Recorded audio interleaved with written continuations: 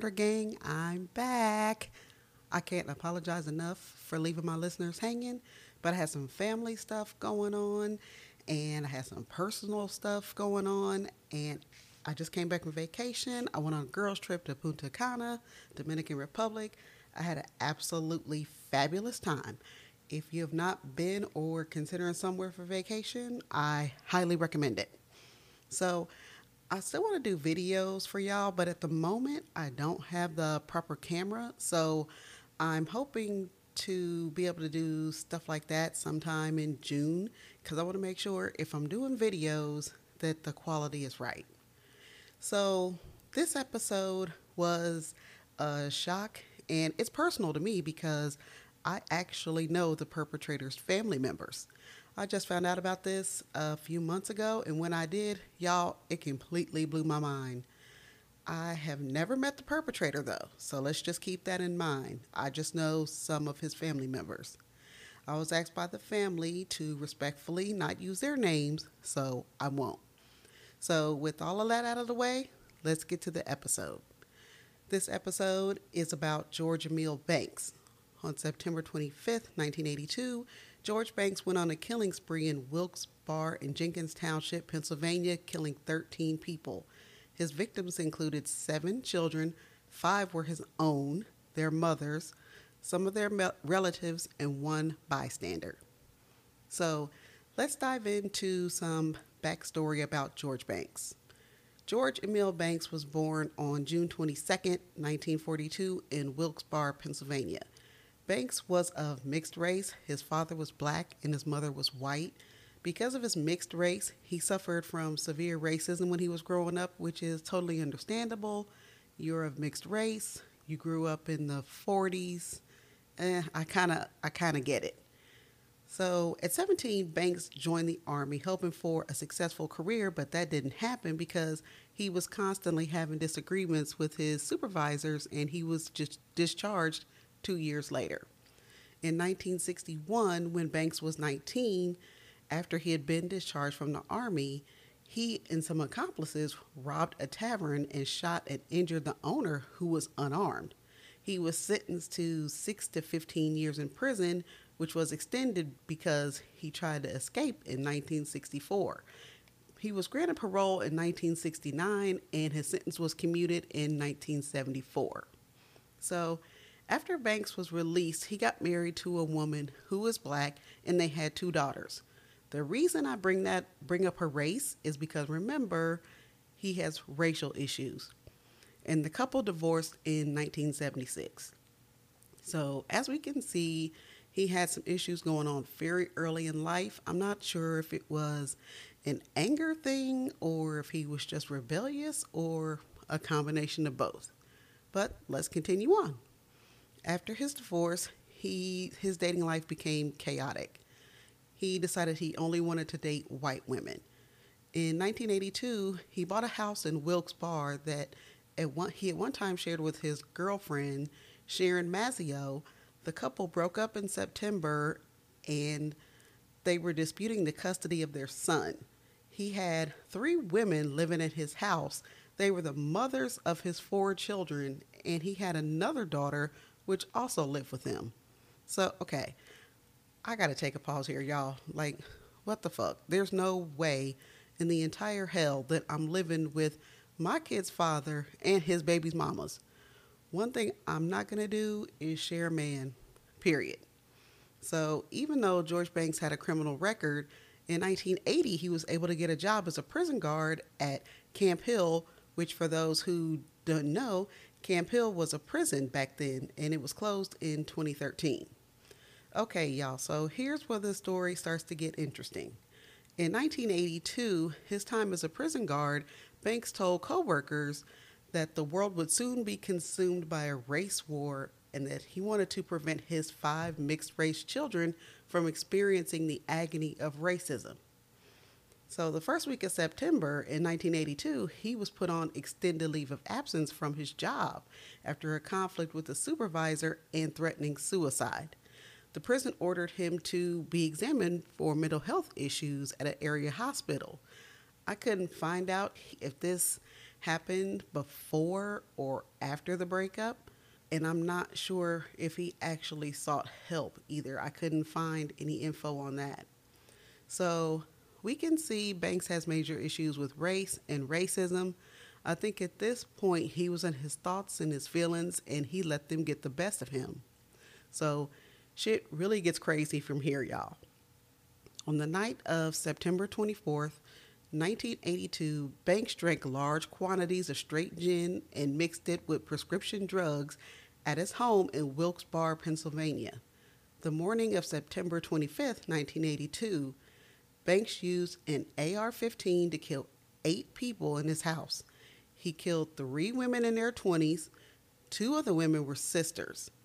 They were all girlfriends and mothers of his children, and he also killed 5 kids, 4 of them being his own. So here's the weird part.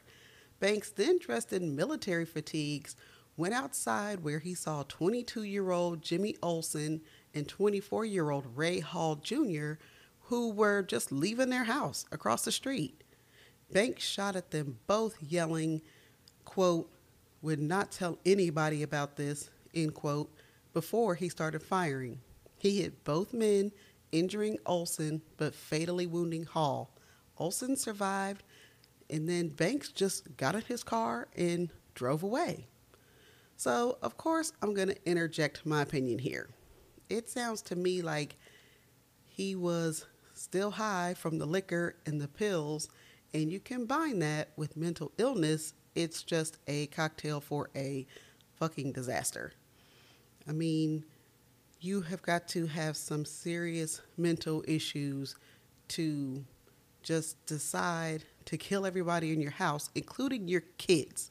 Or who knows, he may have never even went to sleep. He could have stayed up all night getting drunk and high, and if so, that could also have been a factor. Plus, could you imagine you're coming out of your house, you're minding your own business, and all of a sudden you're being shot at? That shit is scary to think about. At this point, Banks goes to Heather Highland's mobile homes, to the home of his former girlfriend, Sharon Mazzeo, and their son, whom he had been trying to get custody of.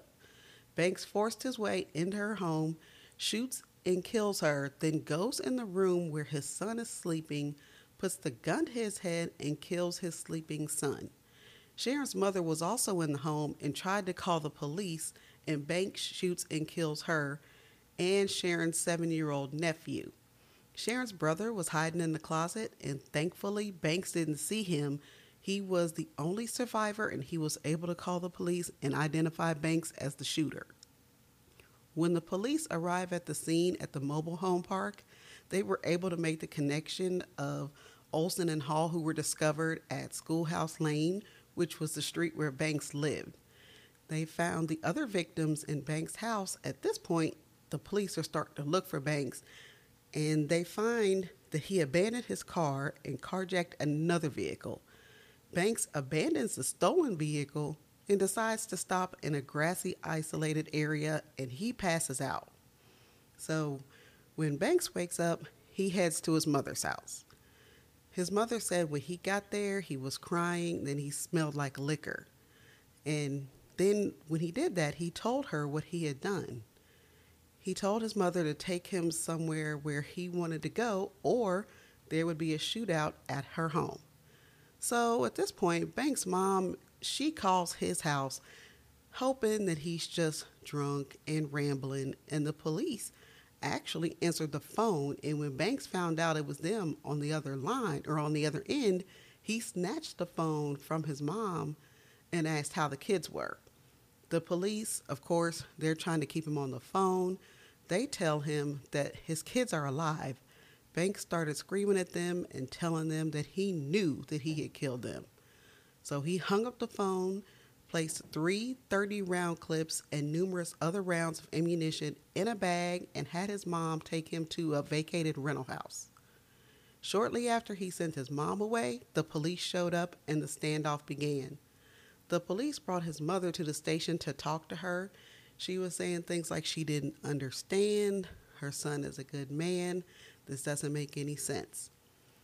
They tried different tactics to get him to surrender. One of the things they tried was a false news report playing over the radio saying that the children were alive and they needed blood to survive. Obviously, that didn't work, so they tried other ways, but Banks did not give up. Finally, a former co-worker of Banks was able to talk him out after a 4-hour standoff. I don't think any shots were fired. I wasn't able to find if they were, but I don't think so. I think he was just kind of barricading himself in the house and refusing to come out. So on June 6, 1983, Banks' trial began and he insisted on testifying. Banks claimed that he had only wounded some of the victims and the police had killed the others. It was also said that Banks claimed to have killed his children to keep them from having to suffer the racism that they would have had to deal with of being with mixed race. Several witnesses, Banks' family members, and Olson testified. Olson testified that Banks was the man that shot him and left him for dead.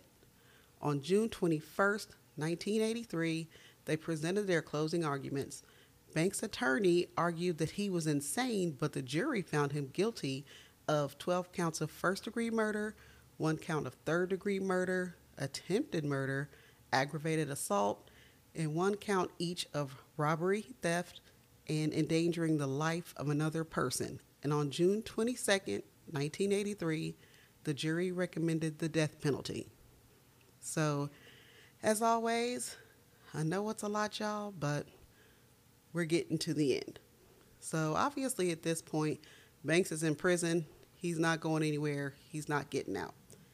He was incarcerated at the maximum security unit at Huntington, which is in Pennsylvania, until 1985. His appeals reached the Supreme Court, but they refused to overturn his verdict. When he was sent to the Correctional Institute at Graterford, which is also in Pennsylvania, where he was contained in a housing unit. Banks' attorneys continued to appeal his case from 1987 to 2000, but the Supreme Court refused to hear his attorney's argument that he lacked the mental competency to be executed. In 2001, 2006, and 2008, the court decided to hold hearings about the mental state of Banks in order to determine if he was able to be executed. During the hearings, he exhibited delusional behavior that caused the court to rule him incompetent for execution. I was curious, so I tried to find what kind of behavior he was exhibiting, but I couldn't find anything. So during this time, various appeals were being heard by the state and federal courts. In 2010, there was another hearing held in reference to his competency, and his attorney had said that his mental state had deteriorated significantly in 1982. A judge ruled that Banks was mentally incompetent for execution or to even assist his attorneys in seeking clemency. They continued to house him at the restricted housing unit in Graterford Prison. As of September 2017, he was still on death row in Pennsylvania. In May of 2018, he was transferred to Phoenix, where he currently resides. So I know the story gets a little bit confusing, but what it boils down to is that George Banks was determined mentally incompetent for execution. And at the time of this podcast, he is 80 years old. He is still alive, and he is housed at SCI Phoenix. Also, while I was doing my research, I found that in the 1980s, Banks was diagnosed with paranoid psychosis. Over time, categories have changed, and attorneys would now say that it's something more similar to delusional disorder. So, Mass Murder Gang, as always, I always ask, what would you have done? Would you have insisted and or pushed a little harder that your family member get help? You really can't make a grown-ass man or woman do anything they don't want to do. Do you think he should have been declared incompetent? Or do you think he knew exactly what he was doing? I personally don't know what I would have done in this situation. This one is really difficult for me. I mean, this was literally and totally unexpected. Yes, he showed signs of mental illness, but he didn't show any signs that he was capable of killing, especially his kids. As far as being mentally incompetent, I'm not sure about that one either. I really wasn't able to find a whole lot of information about him being mentally incompetent or the delusions or anything like that. I will say this though. This story definitely makes me have empathy for the family members that I know of George Banks. I personally couldn't imagine having to live with something like this. From what I could find, I didn't I couldn't find any evidence of him being physically abused or having a rough home life. So I guess the trauma of racism triggered whatever mental illness he had going on. Also, I couldn't find if he ever got help, but I'm assuming that he didn't. Otherwise, he probably wouldn't have done what he did. So, as always, y'all, thank you for listening. I appreciate each and every one of you. Once again, I am trying to get back on track. I want to do another episode next week if I'm able. So, I appreciate y'all hanging in there with me, and I'll be back soon. I will talk to y'all on the next one. Deuces.